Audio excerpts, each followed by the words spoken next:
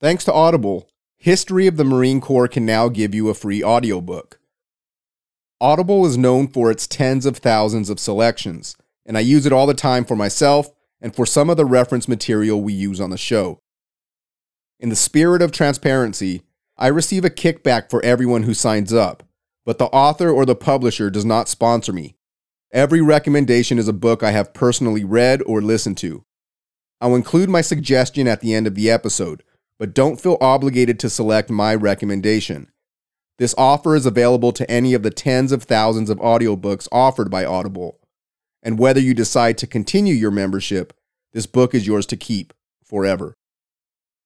Visit audibletrial.com/marinehistory for a free audiobook and a free 30-day trial. Now on to the show. Welcome to our 100th episode.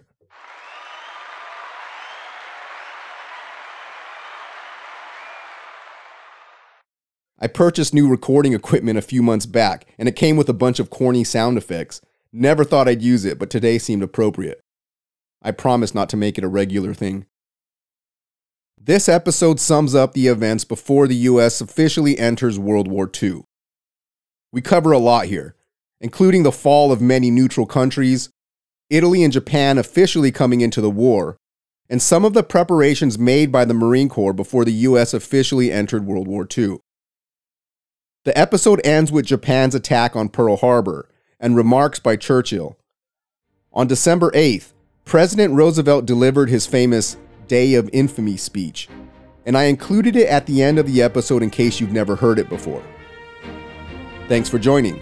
Now let's talk about the history of the Marine Corps.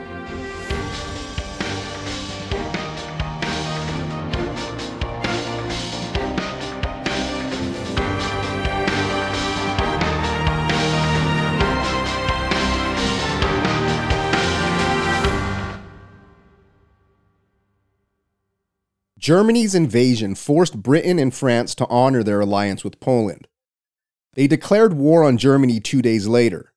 However, many other European nations were still recovering from the First World War, and they wanted to distance themselves from a potential conflict. Dozens of countries declared neutrality at the beginning of the war, but their status did little, and belligerents invaded several over the next few years. Germany already had their eyes on Northern European countries and wanted their resources and military installations to help with the potential confrontation with Allied forces. Hitler's approach to war with Great Britain was straightforward on paper. He planned to starve them into surrender. Germany's Atlantic strategy involved deploying U-boats and targeting merchant ships delivering supplies to Britain. But although it seemed simple, the main problems Hitler faced with this plan was that the German Navy, known as the Kriegsmarine, didn't have the naval installations necessary to support activity outside of the North Sea. Erich Raeder led the German Navy during the first two-thirds of World War II. He proposed a plan to establish bases in Norway, which would supply the necessary resources to support their agenda. German leadership heavily debated this plan. One of the leading arguments in favor of Raeder's strategy was that securing Norway would protect Germany's iron supply line. Over half of Germany's iron ore came from Sweden, but in the winter, many of those Swedish ports froze and supplies were routed through Norway's ports. 30% alone came directly from Narvik. If Allied forces stopped the flow of these supplies, Germany would lack the material needed to support their war. Adolf Hitler published instructions and strategic plans he expected to be followed to the letter. Hitler's directives, or Führer directives, superseded any other law, including their constitution. On November 29, 1939, Hitler released Directive No. 9, Instructions for Warfare Against the Economy of the Enemy.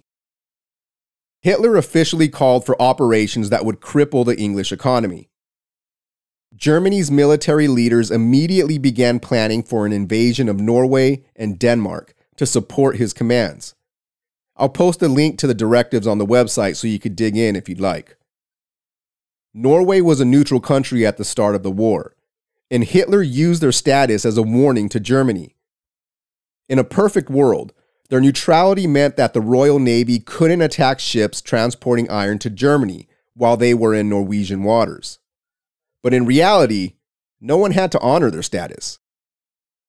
The reward for stopping German supplies far outweighed the risk from Norway, and Hitler assumed Britain would violate neutrality terms and attack vessels delivering goods to Germany. He also argued that Allied forces might seize important ports, effectively cutting Germany from its iron supply. Striking first would protect resources and give Germany the additional ports needed to support their navy. On February 16, 1940, Hitler's warnings were validated when British destroyers attacked the German tanker Altmark in Norwegian waters. Germany used this incident to justify an invasion, which included Denmark. This was another important area. Whoever controlled the Skagerrak Strait, that's the area of water between Denmark, the southeast coast of Norway, and the west coast of Sweden, controlled access to the Baltic Sea. Maintaining this area was vital in keeping the Allied Navy out. Less than 2 weeks later, Hitler issued a new directive that called for the invasion of Norway and Denmark. Like Poland, the strategy for this attack was the element of surprise. And it was a surprise. At 1:30 in the morning on April 9, 1940, the aide to King Haakon of Norway woke him up and said, quote, "Majesty, we are at war," unquote. The king's response was, "Against whom?" A fleet of naval warships advanced towards the Oslo Fjord. At 4:40 in the morning, the batteries at the Norwegian forts responded by firing at the incoming enemy. While the Navy was fighting, German infantry and a motorized division began their attack and crossed the border of Denmark. The Danes were outnumbered, poorly equipped, and the population was too small to hold out against a superior army for any length of time. Germany offered an ultimatum to Denmark. In return for a quick surrender, the current government could stay in control of its civilian affairs. If they didn't surrender, Germany would bomb the capital of Copenhagen. The Danes agreed to these terms, and Denmark fell in about 6 hours, making it one of the shortest military operations in World War II. While Denmark was under attack, the German Navy traveled north towards their primary target. The Royal Navy assumed that they were heading towards the Atlantic Ocean to attack merchant vessels, and in response, Great Britain sent their ships to meet them, which left the North Sea unprotected. Germany was able to land its troops in central and southern Norway and faced very little resistance from sea. Multiple cities were captured without much of a fight. When Great Britain realized what Germany was up to, they quickly headed towards Norway. But Germany had already obtained its objectives, and the Royal Navy strategy changed to one that was more reactionary. Norway fell in about 2 months, and 300,000 Germans were garrisoned in the country for the rest of the war. There were a couple of impacts this attack had on the war. Germany lost multiple ships supporting this objective, which will impact upcoming campaigns. Winston Churchill described this loss as, quote, "a major importance potentially affecting the whole future of the war," unquote. It also exposed Germany's inexperience with conducting large amphibious operations. They didn't have amphibious capabilities. Landings would either be accomplished via small boats or by backing up to a pier. With Hitler's directive completed, Germany began eyeballing their next target. The French have been preparing for another German invasion since the end of World War I. They invested a lot of money in building the impenetrable Maginot Line. In all reality, it wasn't designed to be impenetrable. This defense structure's goal was to hold German forces for about 20 days, giving the French enough time for additional resources and possibly launching a counterattack. This massive fortification is 280 miles long and includes dozens of fortresses, underground bunkers, entertainment for the troops, like movie theaters, hospitals, minefields, a train system to transport supplies, and gun batteries. The construction cost more than $10 billion in today's value. However, the project wasn't completed when World War II started, which exposed some gaps. The French also left some areas open and relied on natural defenses, such as thick forest and mountains, assuming it would be adequate. The following month, Germany invaded Belgium, Luxembourg, and the Netherlands. Their strategy was like the one used in World War I, which we covered in episode 85, the second part of our World War I introduction.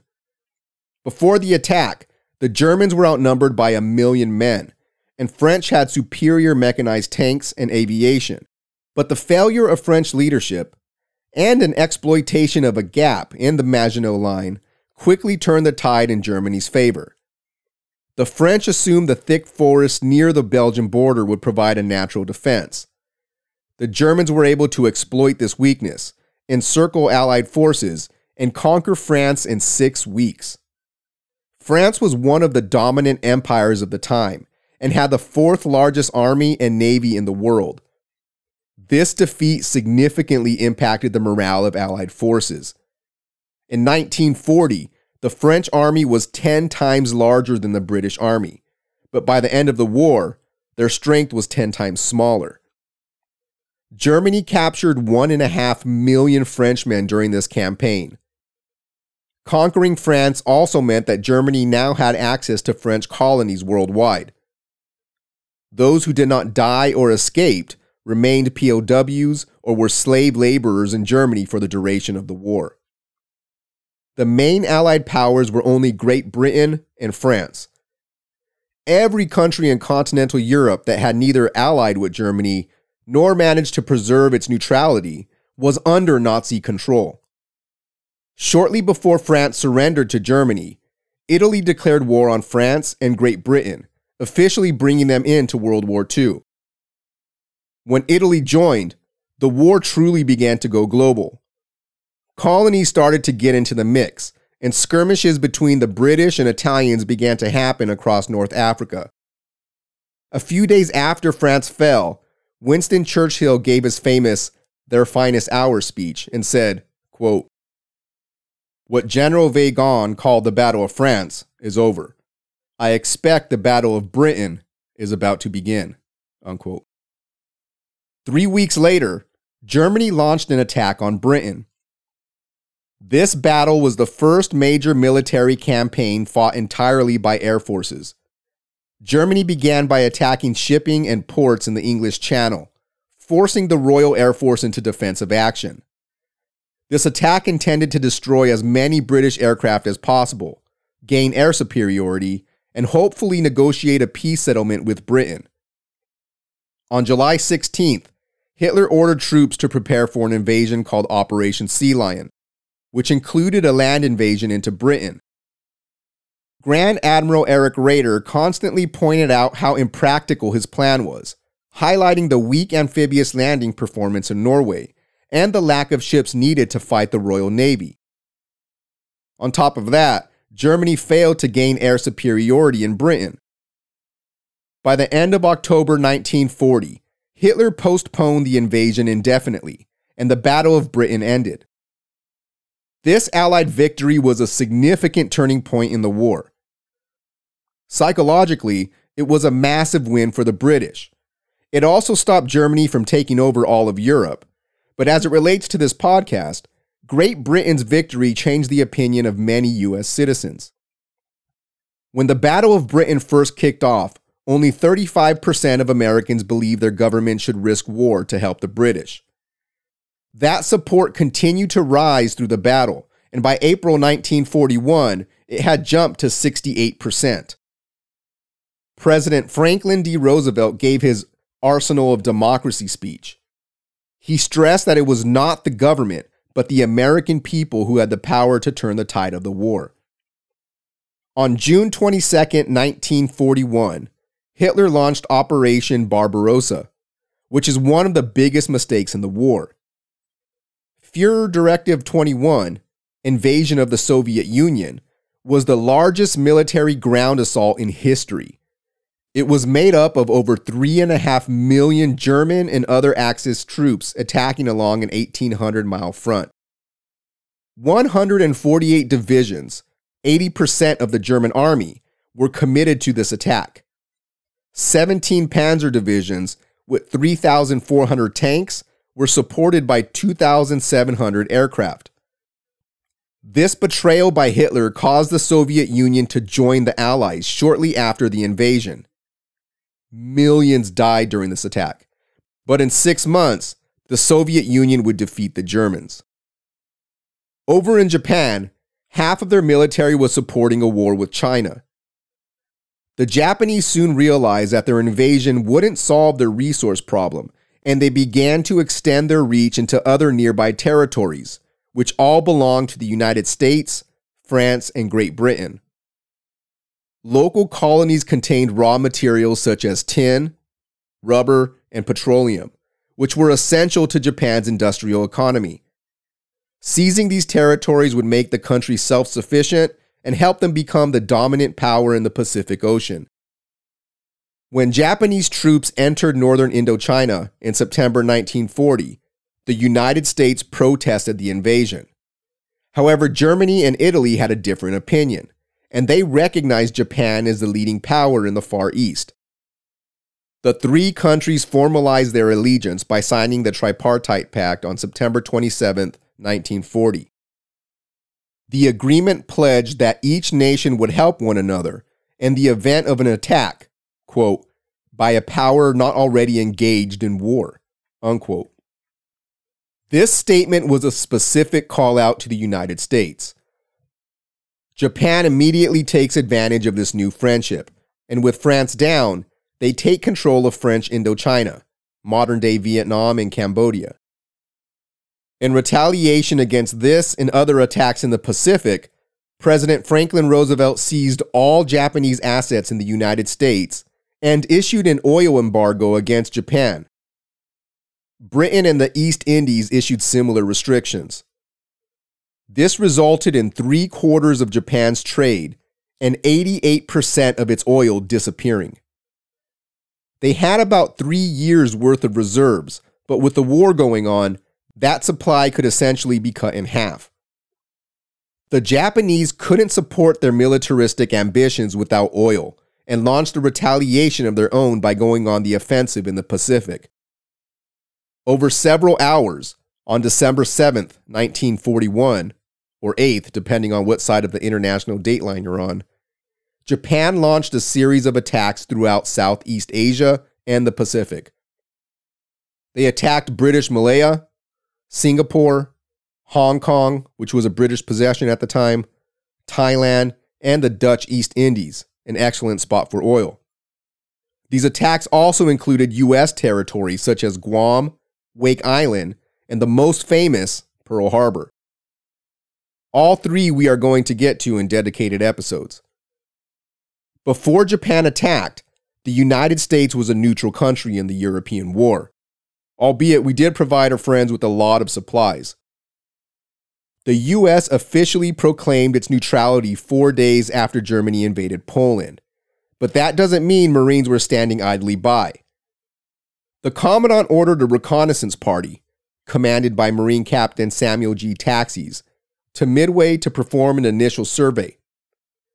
The advance party included 2 Marine officers, 8 enlisted Marines, and 2 Navy corpsmen. They sailed for Midway on September 23, 1940. The Midway Detachment, Fleet Marine Force, was commanded by Major C. Roberts and consisted of 9 officers and 168 enlisted men.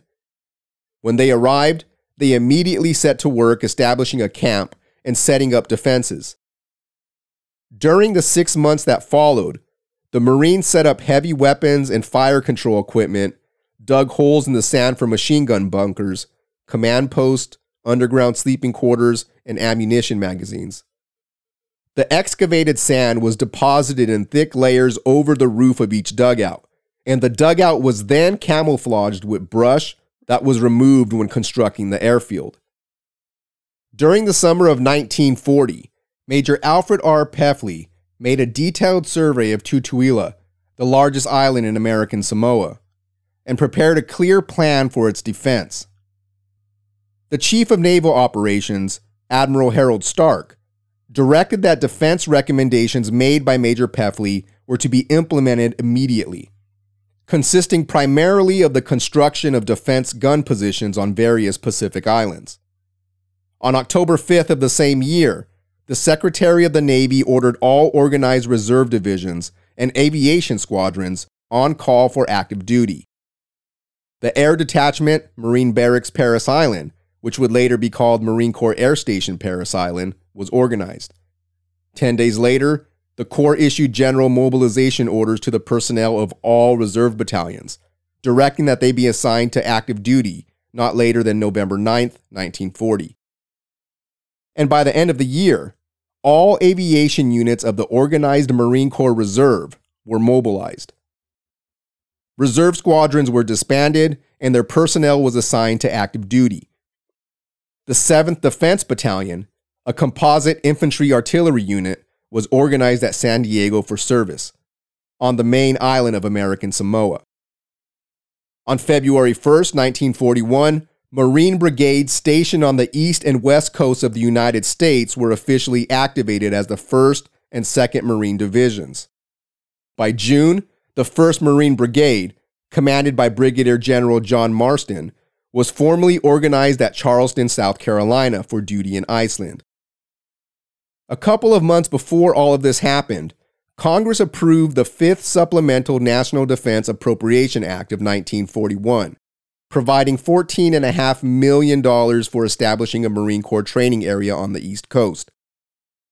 By the end of June, the Marine Corps was close to 3 times its size than it was 2 years prior and had a total of 54,359 Marines. 3,339 were officers and 51,020 were enlisted. By July, the 1st Marine Aircraft Wing, commanded by Lieutenant Colonel Lewis Woods, was organized at Quantico, and the 2nd Marine Aircraft Wing, commanded by Colonel Francis P. Mulcahy, was organized at San Diego. The following month, an advance party from the 1st Defense Battalion arrived on Wake Island. Marine security guards were also activated at the American Embassy in London, England. In the 3rd volume of British Prime Minister Winston Churchill's The Second World War, he wrote of his emotions after hearing that Japan had attacked Pearl Harbor. I'll post his whole message on the website. It's pretty damn flattering, but Churchill closes with, quote, "Silly people, and there were many, not only in enemy countries, might discount the force of the United States. Some said they were soft, others that they would never be united. They would fool around at a distance. They would never come to grips. They would never stand bloodletting. Their democracy and system of recurrent elections would paralyze their war effort. They would be just a vague blur on the horizon to friend or foe. Now we should see the weakness of this numerous but remote, wealthy, and talkative people. But I had studied the American Civil War, fought out to the last desperate inch. American blood flowed in my veins. I thought of a remark which Edward Grey had made to me more than 30 years before, that the United States is like a gigantic boiler. Once the fire is lighted under it, there is no limit to the power it can generate. Being saturated and satiated with emotion and sensation, I went to bed and slept the sleep of the saved and thankful." Unquote. In the early afternoon on December 7th, 1941, Franklin D. Roosevelt was finishing lunch in his Oval Office. He was on the 2nd floor of the White House, preparing to work on his stamp album. He received a call from Secretary of the Navy, Frank Knox, and he was briefed about Pearl Harbor. He called in his secretary, Grace Tolley, and asked her to start dictating the short message he would present to Congress. Roosevelt delivered his speech at 12:30 p.m. It was quickly brought to a vote and passed the Senate and the House by 1:10 p.m. Almost unanimously, it passed 82-0 in the Senate and 388-1 in the House. Roosevelt signed the Declaration at 4:10 p.m. the same day, officially bringing the United States into World War II. I'll leave you with Roosevelt's famous speech. Mr. Vice President, Mr. Speaker, members of the Senate, of the House of Representatives, yesterday, December 7th, 1941, a date which will live in infamy, the United States of America was suddenly and deliberately attacked by naval and air forces of the Empire of Japan. The United States was at peace with that nation, and at the solicitation of Japan, was still in conversation with its government and its emperor, looking toward the maintenance of peace in the Pacific. Indeed, 1 hour after Japanese air squadrons had commenced bombing in the American island of Oahu, the Japanese ambassador to the United States and his colleague delivered to our Secretary of State a formal reply to a recent American message. And while this reply stated that it seemed useless to continue the existing diplomatic negotiations, it contained no threat or hint of war or of armed attack. It will be recorded that the distance of Hawaii from Japan makes it obvious that the attack was deliberately planned many days or even weeks ago. During the intervening time, the Japanese government has deliberately sought to deceive the United States by false statements and expressions of hope for continued peace. The attack yesterday on the Hawaiian Islands has caused severe damage to American naval and military forces. I regret to tell you that very many American lives have been lost. In addition, American ships have been reported torpedoed on the high seas between San Francisco and Honolulu. Yesterday, the Japanese government also launched an attack against Malaya. Last night, Japanese forces attacked Hong Kong. Last night, Japanese forces attacked Guam. Last night, Japanese forces attacked the Philippine Islands. Last night, the Japanese attacked Wake Island. And this morning, the Japanese attacked Midway Island. Japan has therefore undertaken a surprise offensive extending throughout the Pacific area. The facts of yesterday and today speak for themselves. The people of the United States have already formed their opinions and well understand the implications to the very life and safety of our nation. As Commander-in-Chief of the Army and Navy, I have directed that all measures be taken for our defense, but always will our whole nation remember the character of the onslaught against us.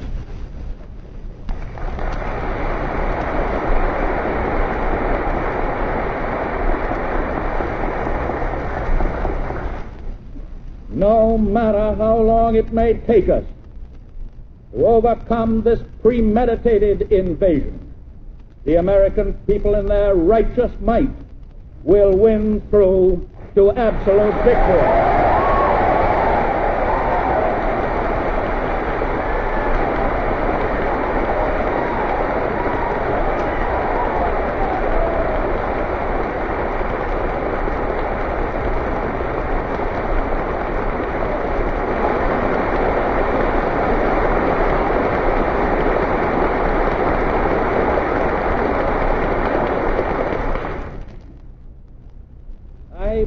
believe that I interpret the will of the Congress and of the people when I assert that we will not only defend ourselves to the uttermost, but will make it very certain that this form of treachery shall never again endanger us.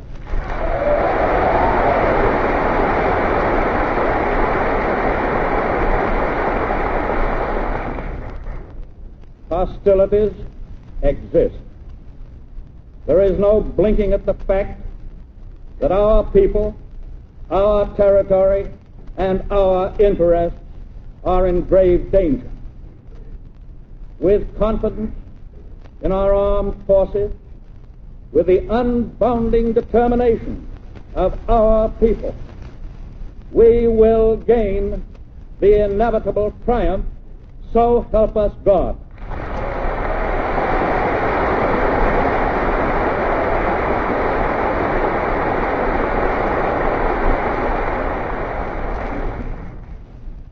I ask that the Congress declare that since the unprovoked and dastardly attack by Japan on Sunday, December 7th, 1941, a state of war has existed between the United States and the Japanese Empire.